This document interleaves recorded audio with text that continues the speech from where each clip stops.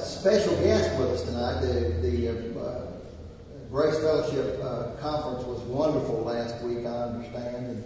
And Brother Pastor from Billings, Montana, Brother Rod Griffin, is with us tonight. And he has a real unique testimony about coming to the realization of the crucified life in Christ. And I wanted Brother Rod to come and take a few minutes and just share that testimony, how God brought him into victory. And in a minute we'll look over our prayer sheet and I'll open the Word for a few minutes. But Brother Rod from Billings, Montana, good to have you, brother. Y'all had your first snow yet? I didn't have a whole lot of snow. I don't know. Maybe so. Good to have you, Brother Rod. I think they did. You can leave that there or hold it, whatever you want to do. Maybe I'll do it. Okay, that'll work. It's good to be here, and I'm real comfortable in cowboy boots. So, Well, I'm happy you know. I learned years ago they work better when you turn them on. all right. Took me 30 years to learn that. It is good to be here. This is my first time in Tennessee, and it's just a great time to see all the beauty. I did grow up in a very beautiful area of the Black Hills of South Dakota, where Mount Rushmore is. I don't know if any of you have ever been there. But I just want to share a little bit about what has become God's story. And isn't it neat that our story can become God's story? When it was mine, it didn't go too well. But it became a part of His. And I just like to have a word of prayer before I begin. Father, I just thank you today, most of all, that your love can be experienced in a very real way in our lives. Most importantly, through the cross. And if there's anything good tonight that's shared, it's because of you. And so help us just to focus on you as the story's told about how you've worked in my life. And may all the glory be yours. In Jesus' name, amen. I was born into a very loving home, into a pastor's home. And had one older brother. He was a couple years older than me. And very much a loving home. Grew up in a lineage of pastors. My grandfather on both my maternal side and my paternal side were also ministers of the gospel. When I was not quite 6 years old, my father passed away with cancer. He had pancreatic cancer. He was diagnosed when I was about 3. Pancreatic cancer is a very fast-moving cancer. It's called the silent cancer because oftentimes when you start to realize you have symptoms and you go in to check, and this was his case, it was spread all through his body. He'd gone to Mayo Clinic. His diagnosis was you have about 3 months to live. He lived about 2 years because his heart was so strong. He passed away when I was just a couple months away from turning 6 years old. And but during that time, I became very close to my dad. It was those development years. And my mom was a school teacher. My older brother was in school. And as the cancer started to take over in his body, eventually he was bedridden. But he was home, and so I was there with him. And oftentimes he was unable to keep food down. They actually took part of his large intestine. They ended up taking his esophagus out. They took part of his large intestine and made a food channel with that. But he was not able to keep food down. And in that process, as I'm getting a little older and had time to spend with him, he loved the outdoors. He loved to hunt. He was athletic. He was 6'2". My mom was only 5 foot, so I accused my mom of holding me down because I didn't get very tall. But loved sports. I grew to love sports. And but during that time, my dad taught me how to read. He taught me basic math. Hadn't gone to school yet, so by the time I entered school, I was well advanced. They didn't have where we lived preschool and all of that back then. But when he passed away, I was so close to him that when he died, something died within me. And I didn't understand it. And growing up in a Christian home, and it was around that time that I asked Jesus Christ into my heart. But when he died, something died within me, as I said, and I bought into 2 lies that nobody told me but the enemy. And one of them is that if I had been a better kid, my dad wouldn't have had to die. So I took the responsibility to blame for my dad's death. Because we aren't perfect. Kids are naughty, they do things, but I just felt like if I'd been better, my dad wouldn't have had to die. But somehow it was a punishment. I didn't tell anybody that. Nobody told me that. Nobody knew that I believed that. And the second lie that I bought into was that I would never get close to anybody else again other than people that I was already close to, because if something happened to them, it hurt too much. I was close to my mom. I was close to my grandparents, my brother. I didn't have trouble making friends. But that would cause a conflict within me that would cause a great battle. The church was important to me because I wanted to be a good kid. I loved the church. We were in church every time the doors were open. We were there Sunday morning, Sunday night, Wednesday night. Grew up, went to youth group. Was president of the youth group for a while. But the other relationships in school, I was just kind of distant. And I felt a call to the ministry. When I was in high school, my brother went into the ministry. And when I was in Bible school, I always had a dream that I would someday get married, have a family. I grew up in a loving family. That's what I wanted. And to serve the Lord. But there was a great conflict within me. Because I could not get close in a relationship with a girl because I was too afraid. It would hurt too much. Rejection was a strong power in my life. And so I could not do that. My second year became a year of turmoil in my life. I believe, John, you talked about making a total commitment. I believe I did that at the beginning of the year. But my total commitment was, God, I'm going to serve you. I'm going to be the best I can. We're going to turn this place upside down for you. It wasn't very long after that, and my world got turned upside down. I wanted to have a family and to meet the right girl, but I thought that it would be in meeting the right girl that would take care of all of the spiritual needs in my life as well, the psychologically. Nobody can be that person and the source of your joy. But I thought I needed that. I was looking for it in a person, but scared to death.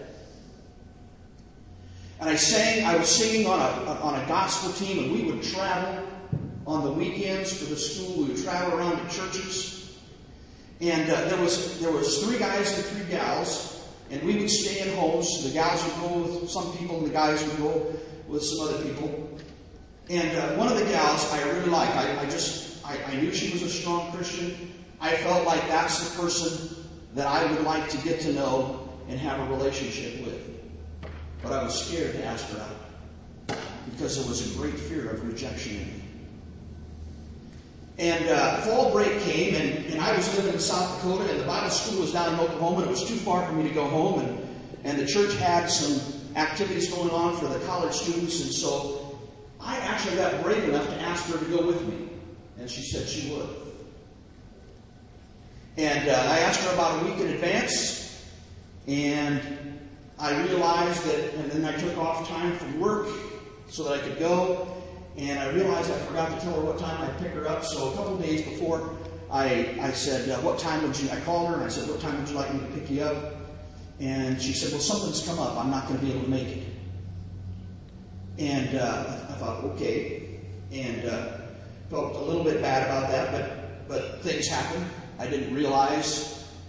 But this was still a thing for college students, and I had time off, and so I thought, well, I'll go by myself. I wasn't doing anything else. I'd already had time off from work. And I went to the event, and I remember opening the door, and when I opened the door, the first thing I did, it wasn't too far, and I saw her, and she was with another guy. And that may not mean much to you, but for me, it was just a feeling of rejection. And it just tore me. You see, because there was never a relationship that had started, but it just felt so much like rejection. And something happened because within me, there was stuff that was suppressed in me that I did not realize. And the guy that she was with, I began to hate. It just seemed like he had everything together and I didn't. And I didn't like it because it seemed like whatever he wanted to do, he was good at. And it just caused me to hate. And I became bitter. And I knew that it wasn't right. It was convicting me. And I tried to ignore him, but it became impossible to ignore him because in the dorm, he dormed right next to me. I saw him every day. Wanting to be good for God, I was reading my Bible. I was traveling with the gospel team. My schedule was so full that year. I was taking 18 credit hours. I would start my classes at 7:30 in the morning. I would be done by 2:30 because I had them all packed in there because I was also working my way through school and taking 8 hours or doing a full schedule of work. So I would work from 3 o'clock till 11 at night.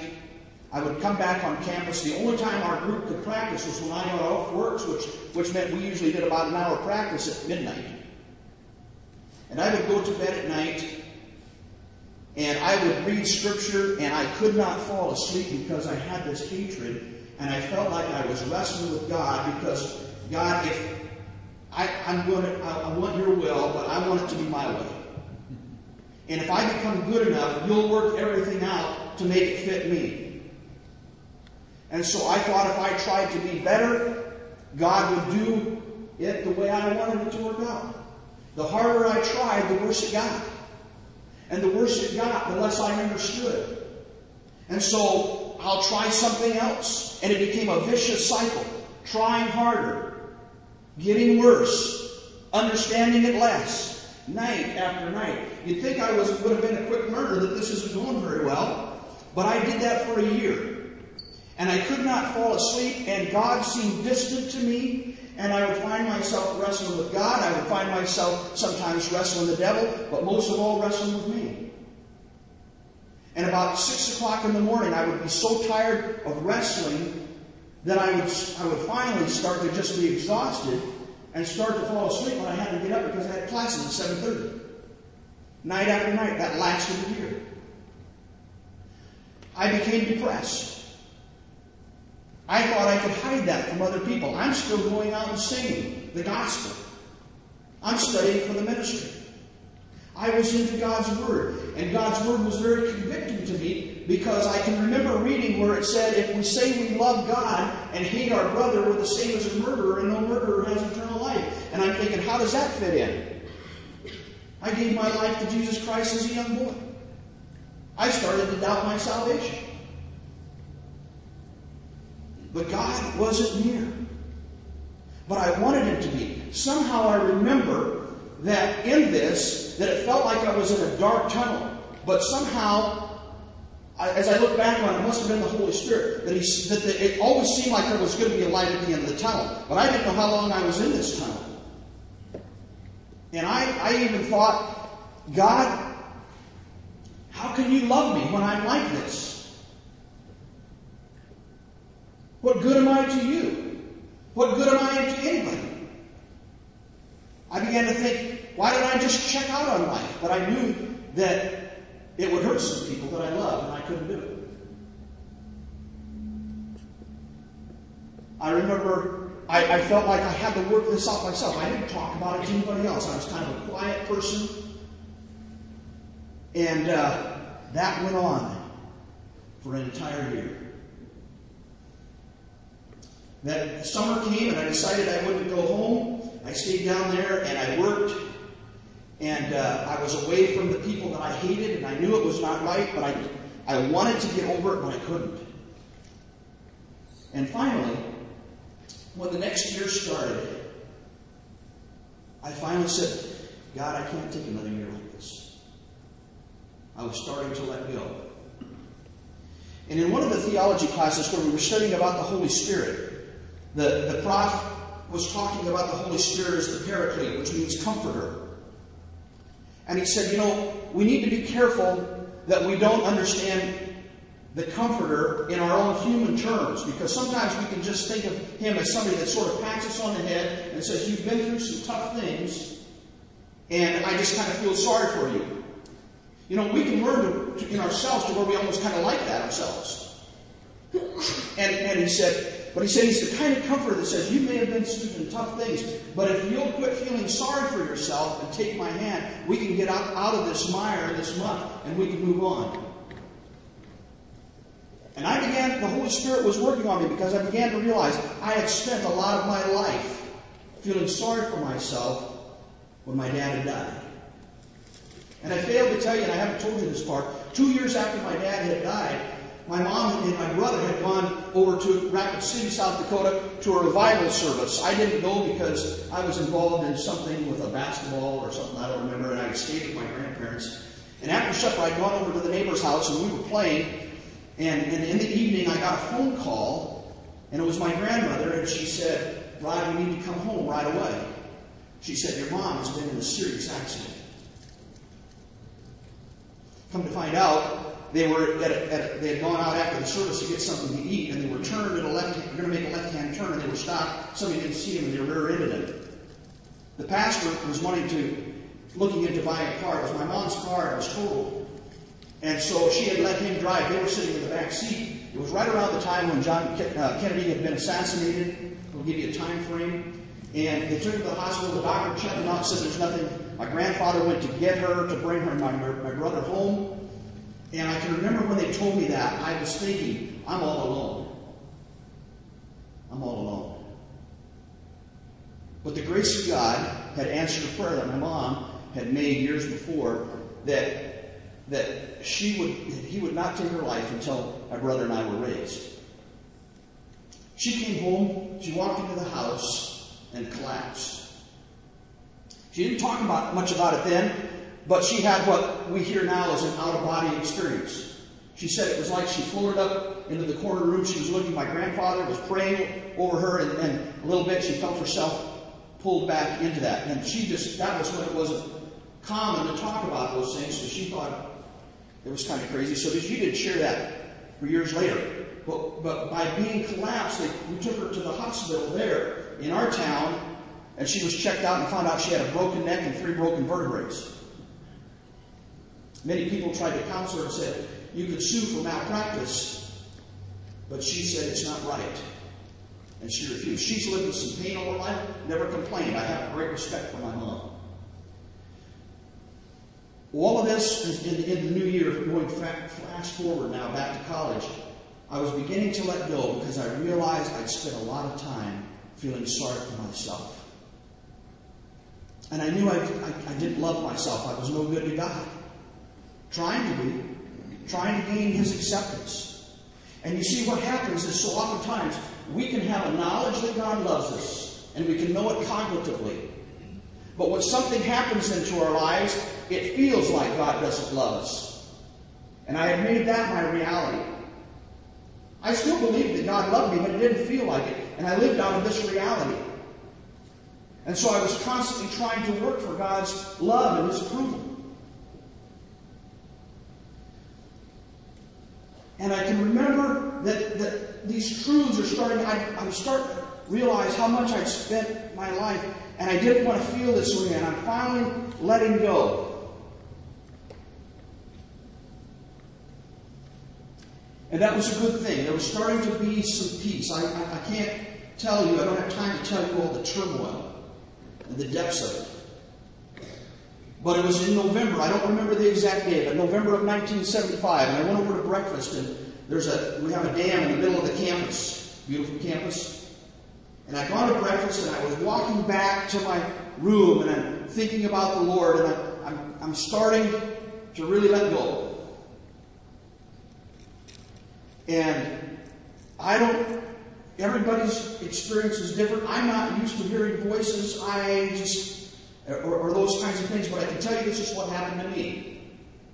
As I'm walking across the dam, I heard somebody yell my name. It was so real to me that I can remember turning around, looking to the campus center to see who yelled my name, and there was no one there.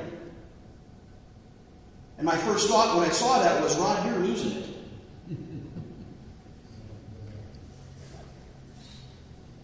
I thought, you're going crazy.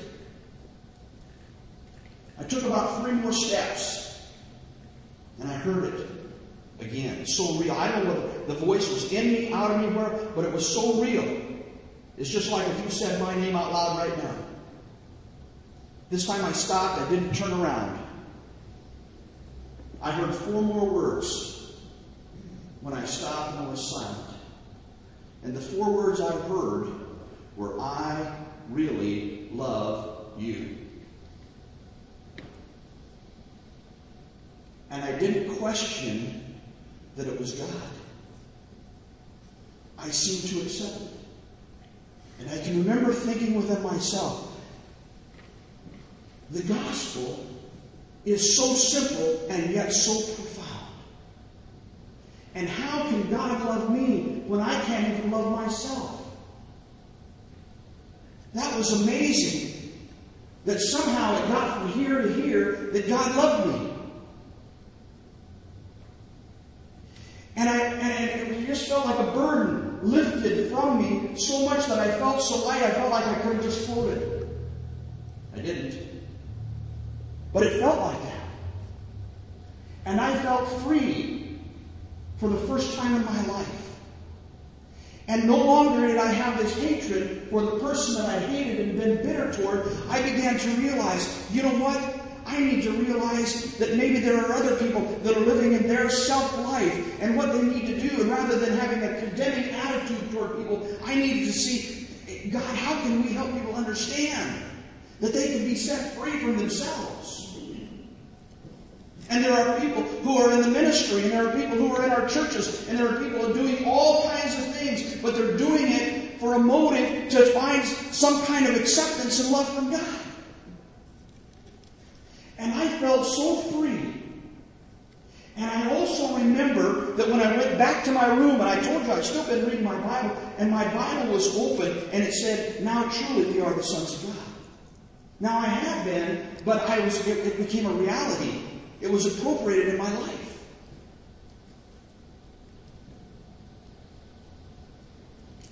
And that has changed my life.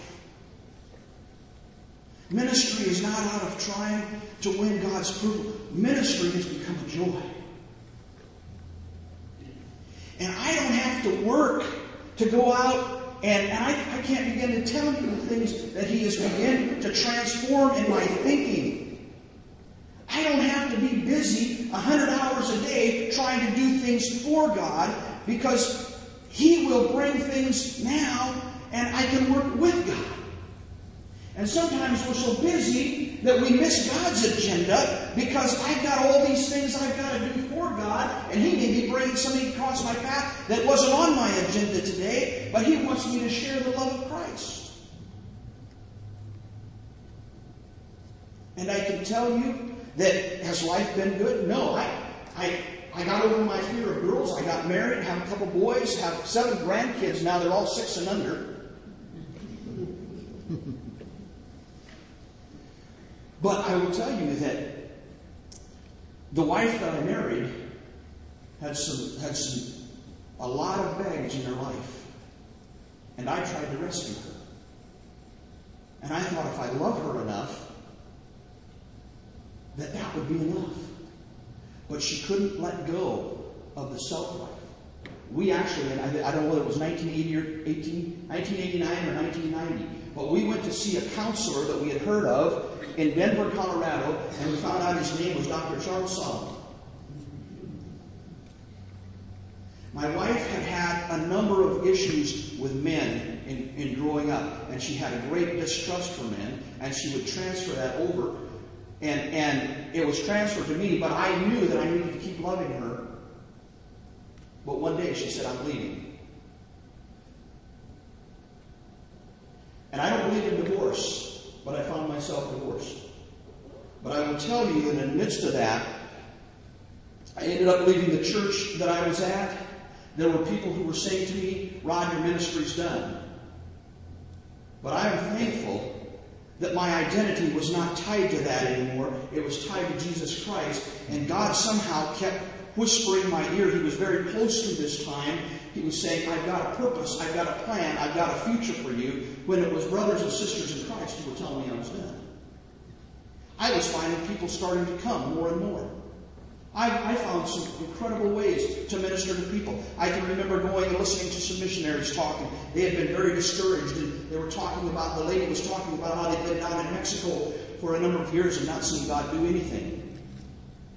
And she was picking up after her children. She had a little toy in her hand, and God said, what kind of whispered to her, "What's that in your hand?" And she looked at her toy, and they hadn't seen one thing done for God in 2 years. And she said she thought, "I got this toy." And she looked out and saw her kids playing with some of the little Mexican kids. And she thought, we need to start something. She felt prompted by the Holy Spirit, we need to start a ministry for the children. Mexicans, from what I understand and what she shared, are so family-oriented that when they started some ministries for the children, and the children came, the moms came, the dads came, the grandmas came, everybody came, and God began to do a work. But while she's sharing that, I'm looking at my hands. I just happened to be the youth evangelist at that time, and I was listening to her speak, and I was looking at my own hands. What's in your hands? My divorce had just happened. I was leaving my church, and I said, "God, there's a lot of hurt and pain in my hand, but I know you're very real to me, and you've been with me through this process." And when I said there's a lot of pain and hurt in my hand, it's like He whispered in my ear, "Give it to me, I can use it." And through a number of things, He has led me into a ministry. My ministry at that moment was not a lead pastor anymore, but He's led me into one that's more focused, and it's on the focus of hope. That people that are hurting. I see you have a grief share. I lead grief share in my church. We have a divorce care that takes that, and we get people from outside the church because they have nowhere else to go. And I'm saying the church ought to be the one that's giving the gospel of hope to people. And God's led me into a counseling ministry. And I've not been trained in counseling. I have a ministerial degree, but not a counseling degree. Through going to Dr. Solomon, I've done a lot on my own of understanding that we are body, soul, and spirit. And sharing. And when now I'm starting to learn that there's something that I can understand because God's been helping me, but through the conference of those things, we understand what God does in us. And there is such a joy because I don't have to be responsible for the success of people having their lives. It's up to Him. I just get the privilege of nudging them to Him. But when I get out of the way, He does some incredible things. And I don't have time to tell you. But it's not about me. I'm still learning. And it's fun. It's fun. I don't know what's going to happen tomorrow, but I know He's in control, and He might bring somebody across my path for some reason, and I don't know why, but it may be on His agenda. It's okay. And it's a joy. And if living for Him and Him being our life isn't a joy and a peace that He promises, because it's His peace, it's His joy in us. And I know that many of you have probably experienced that. And God bless you. And I owe my life to Him, not out of duty. And I've even told Him, I said, you can do with me whatever you want. And if you have to take me through any kind of experiences that are painful, I wouldn't pay $1 million to go through some stuff in my own life again. But I am grateful for them because in the process that He was working, I discovered who He is. And I'm still learning more and more about Him. I've only scratched the surface of how great His love is. But it is a joy. And I owe my life to Him. And I told Him, I said, I'd rather be in the wilderness with God than on the mountaintop without Him. And I'm not talking about the wilderness we talk about, but because you know why? Because if you're on the mountaintop without Him, it's a great view, but you can't enjoy it. But you enjoy it wherever you're at. When the mystery of Christ in us is full. Thanks for listening. And God bless you. Thank you, Brother Ron. Appreciate that, brother.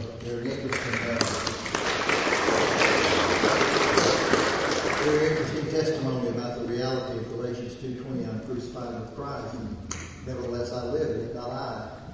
Christ lives in me, and the life I live in the flesh, I live by faith in the Son of God who loved me and gave Himself for me. And thank you for that, brother.